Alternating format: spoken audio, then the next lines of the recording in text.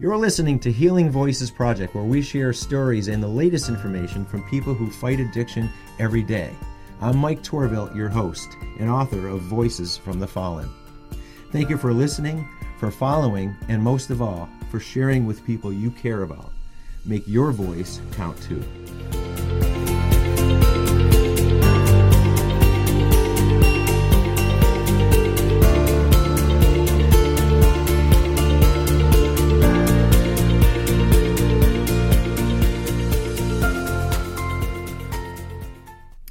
Hello everybody, thanks for joining us back again on Healing Voices Project, and today we have another special guest. Her name is Judith Cosby, and Judy Cosby is the author of 3 books, Threads, Spirit Threads, Messages of Hope and Healing, and a gratitude journal called Weaving the Threads of Gratitude.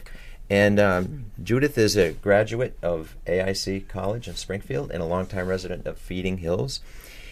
And with her work, Judith shares the threads of her life experiences through the inspirational memoirs and hopes to encourage other people to see their strength, overcoming adversities, hope, healing, and all kinds of things related to our spiritual lives that I think a lot of people overlook. And I think it's just a common thing. So, Judy, thanks for coming. Thank you for having me. Sure. Thank you for inviting me. Here at our program, Healing Voices Project, we talk a lot about substance abuse. We talk a lot about grief, hope, and healing. Sometimes it's physical, sometimes it's mental, and, of course, spiritual. And I think today we're going to talk a lot about the spiritual aspect of this and how I think it's overlooked often and or misunderstood. And it's just always present. And as you and I have talked many times, it's often overlooked when you don't pay attention. But when you open yourself to it, you start to notice, you start to feel it, you start to bring things into your lives when you do pay attention. So anyway, glad you're here. Thank you. Sure. I appreciate it. Now you have 3 books, and do I sense a little theme with your books? You do. Yeah? You do. That wasn't intentional. Really? No, it was not. It started out. How did that start? Yeah. So it's kind of an interesting journey, and one that I've always wanted to write a book. But like anybody else, you get involved in life. You get married, you have kids, you get involved in all the other different things. So my writing was more cathartic than it was actual, I'm going to sit down and write a book. And over the years, I compiled these little stories. So it started like, is it not to interrupt you, is like a journal just for your own? Basically, the stories of Threads were basically a aspect of things I saw, extraordinary moments that I thought were compelling to me. I didn't have an intention of sharing them. I just was compiling them. And then as life went on, I think what happens to us is it usually takes, for a life change of me becoming an author, a catastrophic moment or a tumultuous time that brought me to writing my books. And so I had attended some workshops. I dabbled with writing. I actually even came up with the title Threads. It was originally going to be Tapestry of Life, and then I came up with the title Threads. Threads is your first book. Correct. Yeah. Threads is my first book. And so what ended up happening was, in a long story short, in a matter of 5 years, I had this life change, if you will. I lost my beloved golden retriever, we talked about, that was a tough loss. Mm-hmm. But then my father died 3 weeks after. Oh. And then within a year or so, my daughter took ill with a catastrophic illness. And when all that came about, I didn't hit rock bottom. That's not the term I like to use for this, but it was a moment in my life where I just was overwhelmed. I became my daughter's care advocate. Mm-hmm. We were out in Boston quite a bit, and so I said to my husband, something has to give. And so I said I was going to quit my job, which I loved. I quit my job to become a full-time care advocate while we were going through my daughter's treatments. Mm-hmm. And during that time, my husband said, why don't you finish your book? You got this time, finish your book.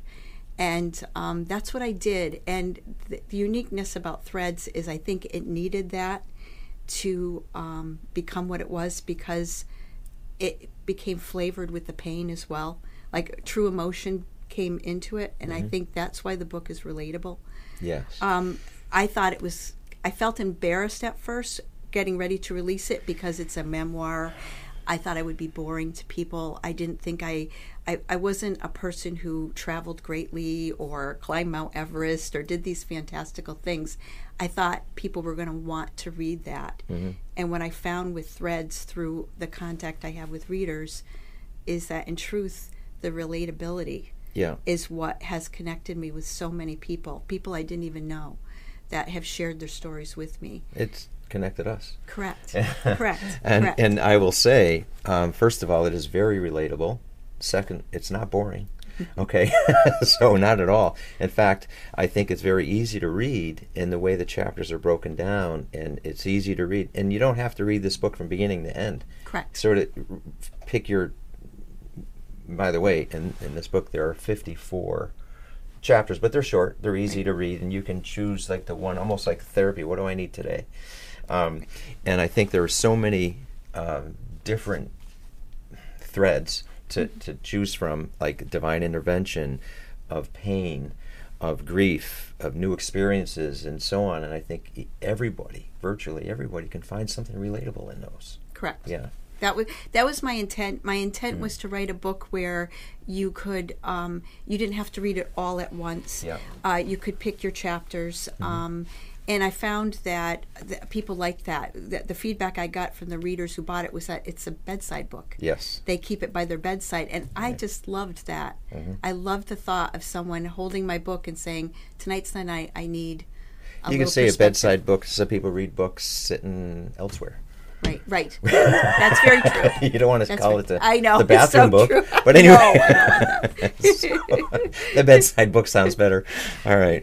Yeah. So that's really, that was the whole crux of the book, is just, and to be able to find inspiration even in the negative.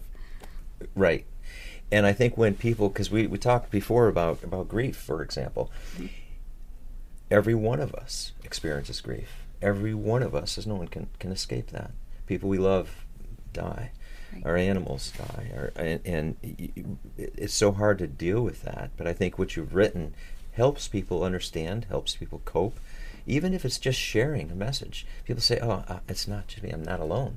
And even that helps. Right. That's what I found. Thank you. That was my intent. Yeah. It was my intent. Yeah.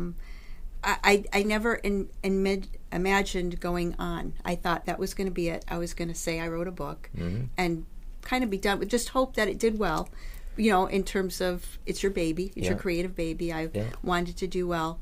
And this woman had bought 5 of my books one day, and she wrote me through my website, and she said, would you mind signing my books?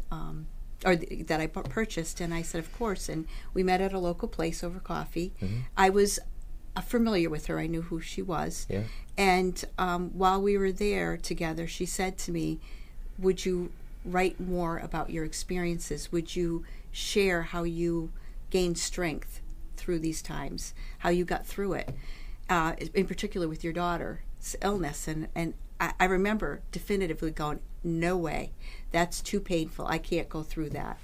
And about 2 weeks later, another person wrote me and said, would you consider writing another book? I'd love to hear your take on what you went through. And I said, okay, I'm going to do it. And so Spirit Threads then came. That's a year of my life memoir, but in just talking about going through a process and learning to walk with, for me, my faith, my God, and healing. The subtitle is Messages of Hope and Healing, which tells you a lot right there, too. Right. And so you said something earlier that writing the book, you're almost embarrassed, self-conscious about it, and you didn't want it out because it's too personal. I understand how that is, because my first book was the same way. I was like, no one's going to read it. Same thing. It'll be boring. But once you step out of that comfort zone, or the discomfort zone. Correct. Once you step out of that that place of being uncomfortable, things start to change, right? They do. A lot. A lot. Yeah. And I think when somebody's going through difficult time, whether it's with grief or turmoil in their lives or trauma, and they get closed in, and once you, it's not like a magic button, but certainly the opportunities open up once you open up and begin to discuss it, begin to open up, begin to reveal yourself a little bit. I think that's when things start to change. Right. Same thing with addiction. If you don't seek help, if you try to do this yourself, and the magic thing that happens is once you admit it, once you discuss it, once you open up and join a group, a meeting, therapy, any ways you can, that's when things change. That's right. With the connection. With the connection. Yeah. Absolutely. And I think it's really important, I found that with my spirit threads was that what people need is to know that they're not walking it alone. Yeah. That there's other people out there who are experiencing the same thing you are, maybe not necessarily the same journey, but the same affliction, the same addiction, the same catastrophic illness, the same financial ruin, whatever that is, you find like people who you can then share your journey with, and you usually find success in that. You can find success in that. You can find new opportunities, and I think one of the quotes, and I looked this, I think we talked about this, that started your book. It says, no, the wrong book. Yeah, it's okay. But I saw, and it says this: extraordinary magic is woven through ordinary life. Look around. Once you start looking around, once you start opening up, once you start paying attention, that's when opportunities, not overnight, right? Correct, not overnight. But they do. Things do open up, and even with grief, and we talk about grief a lot. It's not a fun thing to talk about, but it's important to talk about because that's when, again, people will listen and maybe hear something that we talked about being relatable. Right. Say, okay, I'm not alone.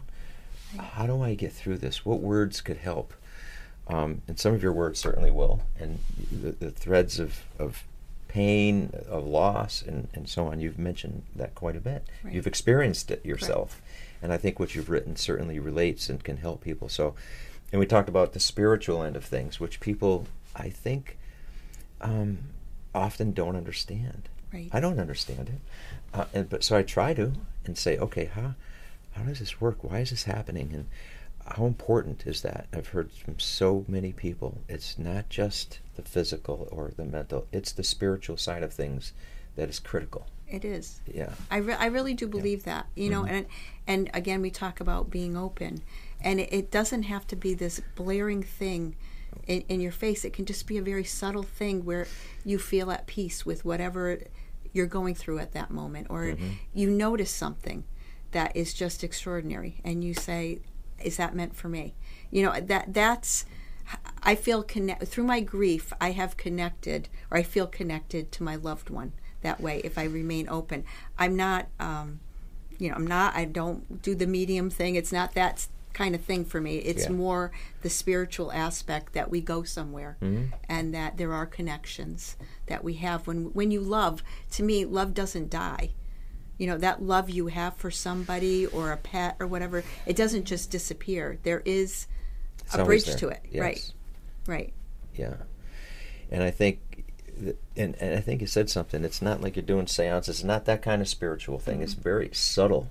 It can be very private. It can be something that, you don't have to shout it out. And it's different a little bit for everybody. But I think just trying to understand it, and even just sometimes meditating, being by yourself, absolutely, can help. And I don't think anybody, well, what does this mean? If somebody were to say, how do you define the spirituality, and how does that help with my healing? I don't know the answer to that. Do you? I don't, because I think it's an individual thing. Yeah. Do you know what I mean? Yeah. I just feel like some people are there, and some people have to get there, and I wouldn't know how to tell anybody spiritually how to grasp something. I just know that I encourage it. I encourage a person to be open, to look for things. Some people, I'll share my experiences, and they will be like, oh, okay, that's beautiful, but they're just not there to accept that that could be a potential of maybe being touched by something unseen. You think people are, for lack of a better word, I'd say intimidated by it, but apprehensive about it because they don't understand it? Yes, I do. And I mean, I certainly get it, Yeah. I just look for things that I think are going to give me comfort, get me through the moment, whether that's for my own sake. I don't know. I can't tell you. I have a little koi pond that I use as my creative when I'm not writing or whatever. Mm-hmm. I love to be in my gardens. Mm-hmm. I love to work the earth. I love to watch my fish swim. That's where I will meditate. That's where I will find that peace. And I think that's another aspect of grief, is to find that spot where you can feel at peace and maybe come to terms with some of the things. Because we all have regrets. We all have regrets. I have hundreds, but sometimes you can work through those regrets. You can sit down and maybe just see, I have regrets with my dad. Do you know what I mean? Not horrible, but just things that I wish I said differently. But how do you overcome regrets? How do you work through that? I guess you just have to accept that we're human and imperfect, and that our loved ones really loved us. And when I look at my own daughters, for example, I have 2 daughters grown, and I think to myself, I love them unconditionally. So if my daughter snapped at me, that wouldn't define my eternity with them. And that's kind of how I'm looking at it with my dad. We had an unconditional love, and so I see that as he wouldn't hold that against me if I had that little regret. That didn't define our relationship. Because he has them just as you do. Right. Yeah, and we all do. Right. Yeah, and I think even in the world of addiction, and I've again known so many people that say, "Oh my gosh, I did so many things that I regret in my life of turmoil," and it's hard to get through that. And sometimes you're right; you're not going to change it, and you're not going to have I do this every day. But it's just, at least at the very least, accepting it and saying, "Okay, I'm done with that part, and I'll just move on and change." But you can't change the past, and so therefore you don't want to dwell on it either. Correct. So it's just getting past that, and it's easy to say. It is, but it is. It's getting past it and maybe taking that life experience and changing it going forward. Yeah. You know what I mean? I think that it doesn't erase the regret. It doesn't make the regret any less maybe painful, but it gives you a proactive, hopeful way of dealing with that regret. Yes. Maybe potentially going forward, you acknowledge, I don't want to do that again. Yes. I'm going to be more mindful of that. It's all hard. We're imperfect. I mean, there's no way we get up every day and, our day goes like that. It just doesn't, Well, talk about your the Weaving Threads of Gratitude, which is really a gratitude journal. And years and years ago, I remember going through a divorce a long time ago. But it was, you see a marriage counselor, and I went by myself for a little bit, and then the person said, keep a journal, it'll help. I go, oh. I laughed. I said, that's 16-year-old girls keep diaries. I don't keep a diary. Come on. But I did anyway. And I got to tell you, it was one of the best things I ever did. And then when I went through some other difficulty years later, I said, that helped then. I'm going to do it again. So I kept a little journal, and it was cryptic. It wasn't even for anyone else but me. Right. If they could even decipher it anyway. But it was just a mess of thoughts. But I got to tell you, it was one of the best things I ever did, because what I found is what I wrote in my midst of craziness, I could see the progression, and I could see, give it some time, months, a year later, what I was writing is different, and I look back, I go, oh my God, that's not me at all. Right. Look how I've overcome this. Right. Look how my attitude's changed. Look what's transpired here. Right. It's a wonderful thing. And keeping a journal like this. So anyway, my own, but I think this also can work for many people who might not consider keeping a journal. whether they're through going through trauma, illness, grief. To me, it was such a useful tool. So anyway, you want to talk about how you developed your own journal and how it's helped you? Yeah. So, again, another unique story. Yeah. I thought it was done after Spirit Threads. And Yeah. One of my, it was just when the pandemic had hit, 2020. Yeah. And one of my friends had said to me, I wish you would write a journal. I wish you would write a journal because I'd love to have the way you see things, you know, like as a prompt, as an encouragement, something where I can get up every day and have even the littlest thing be grateful, right? Because that's the key. It's not the monumental things that you're going to remember. It's like your neighbor coming over and bringing you a flower, or, you know, it's the things where if you look back, you go, oh my gosh, you know, that was so sweet. So she asked about the journal like 2 or 3 times, and then the country shut down, if you will. You know, we all were isolated in place. And I said, gosh, wouldn't that be great if I did the journal now, because that might give people a chance to be more mindful of what's going on, might help during the isolation. So really the birth of Weaving Threads of Gratitude was kind of an offshoot of the first 2 books, but with prompts and sections where you could cultivate your own garden, which is just kind of like analyzing yourself and seeing where you go. And I did it in a 52-week form, but I didn't do it where you had to start on January 1. Or I made it kind of benign where you could start wherever you want, and or whenever you want. And it seemed to really resonate with people. I had one person say that she wasn't a great writer. She wasn't ever really into journaling, but she felt like she was sitting across from someone at the breakfast table when she read it. Yeah, and I thought that was such a great analogy. That's great, yeah. You know, it's a nice compliment. Yeah. So that's where the journal came in, and because I journaled, and I have to be honest, when I'm in the crux of writing my books, like I'm editing or we're proofing, I don't journal as much because my mind is focused on the actual writing. But as soon as I'm done with that aspect, I'm back to journaling whatever has come into my mind that I find is poignant. And so I just thought that would be a great extension for someone who wasn't a real avid journaler but might want to have an opportunity to start. And the idea typically for a journal is for that own person it doesn't matter about writing skills. Correct. It's just for their own. That's right. Yeah. To see their progress. And for me, it was so revealing to see, wow. And it makes you feel good. Right. Well, I'm not that person anymore. Look what I've overcome. And I wasn't aware of it until I look back and I go, wow.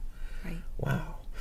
And I think that's it's something to encourage people to do is their own therapy. It's free, too. It is free. It is free. Absolutely. Free therapy. Yeah. And with your book, you can say, and we can hold it up here, and you have the threads. I have threads right here. And I think this could be a great guide for people because you can see it. It's sort of, like you said, it's prompts to help people with their journal, and which you think is great because people, where do I start? What do I do? This is great for that. And I think it could be so therapeutic no matter what you're going through. Correct. You know? Correct. That's the whole point, is that you don't have to be, you don't even have to really be in a crisis of any kind. It could just be your own personal journey at that time. But that's what, and I should mention how threads came about. I never really kind of defined that. Yeah. Is the whole concept of threads is, I'd heard it in a sermon when I was a young girl, and it always stuck in my head, was that we're all creating this beautiful tapestry of our lives and how connected we are. You know, the threads that, well, they didn't talk about the threads, but just all the materials that go into our personal tapestry, and then it's linked to yours, and then it's, you know, it continues on, so it makes this glorious weave of a lifetime. And I just loved the idea because to me, when you're creating a tapestry, it isn't just these beautiful colored threads. There's knotted threads. There's times in your life where, you know, your threads aren't very pretty, you know, and you are they're not growing. They're not extending. They're stagnant, if you will, because you're stuck in a place. And I felt like if people saw their lives through this beautiful tapestry, they'd want to maybe change it a little, or be more observant of what they were doing in their lives. Yeah, being more observant, paying attention to things they might often overlook anyway, and being open Right. to a discussion, to meeting people. To, you had said earlier, and I hope you don't mind me saying this, you said, "Gosh, I'm really shy. I don't know about sitting in front of a microphone," but you did it anyway. I did it. You did it anyway. You weren't going to write your book because you were embarrassed. Correct. But you did it anyway. I did, yeah. And that's a wonderful thing. Yeah. And despite those obstacles, those knots in our threads, get past those knots, Right. and keep going. Right. And I think that, going back to the stepping out of your comfort zone, is where opportunities and things start to change. I think your life, has changed after you wrote these 3 books. Absolutely. Yep. Absolutely. Yeah. I use the term loosely, but it's been miraculous. And the reason I say that is because I actually thought my career was over. Like I thought that because I was leaving my long-term job that I had planned to retire in, that I had changed gears at a later age, by the way. And I was very nervous, but what it's done is when I was ready to release Threads, I decided one day I couldn't do it. I was going to halt it. I wasn't ready to release it. And one of my friends asked me to pray on it. She said, "Just don't do anything, Judy. Just pray on it."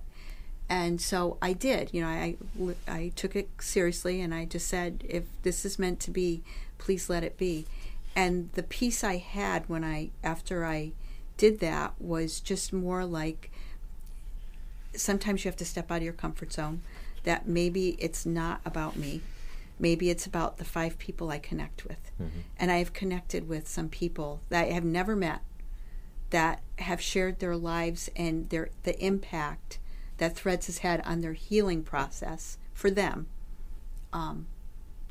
Nothing can replace that. I don't need to be a bestseller.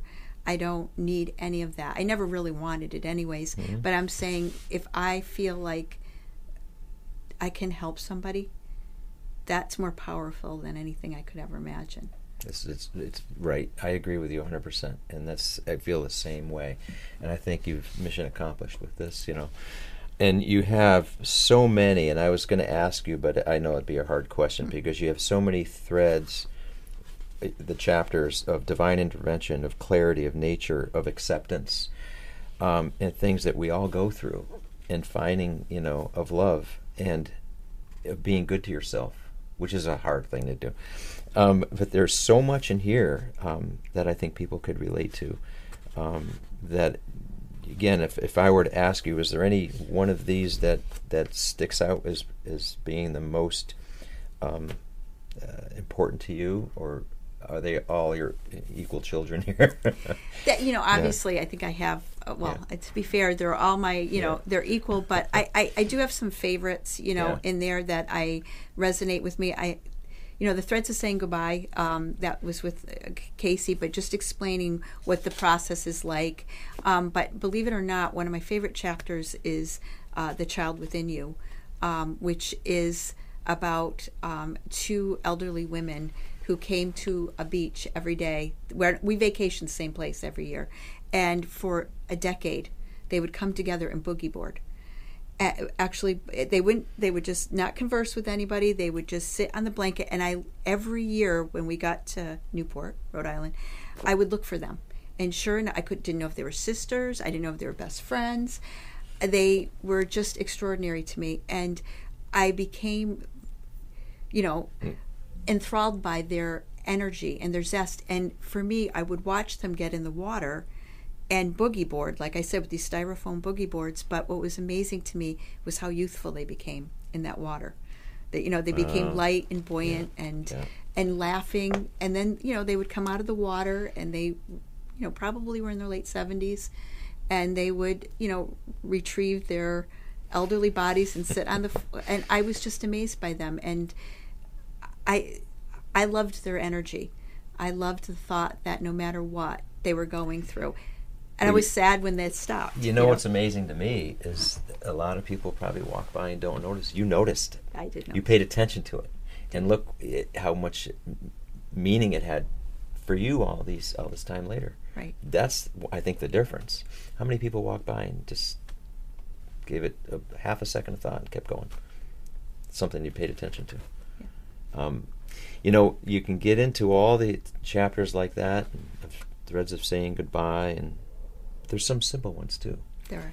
Threads of sunrises and sunsets. Mm-hmm. And even I think that's just taking a moment to be grateful for what's in front of you at the moment. Couldn't be simpler. Right. Yeah. It's very true. And with Spirit Threads, the Hope in Healing, the one thing I got out of that catharsis, if you will, of writing that book, Mm-hmm. I don't want to say I was a perfectionist, but I liked being on time. I liked having organization. I was very much like that. And when my daughter took ill and all that chaos happened around me, I looked around and I realized none of that is important. And I started to simplify my life. And I can tell you that was liberating and freeing to be able to then say, I'm late for a meeting, or I'm late for this, but maybe there's a reason I'm late today. Maybe not to sweat the small stuff, if you will, but be open to the fact that there might be something. A lot of times, I will tell you, when that happens to me, I run into somebody who we needed to see each other. Mm-hmm. Do you know what I'm trying to let my life unfold the way it's meant, not me controlling it and keeping it in a box, but allowing things to enter into my life in a different way and keeping it simple. And that, to me, has been a big part of my healing process.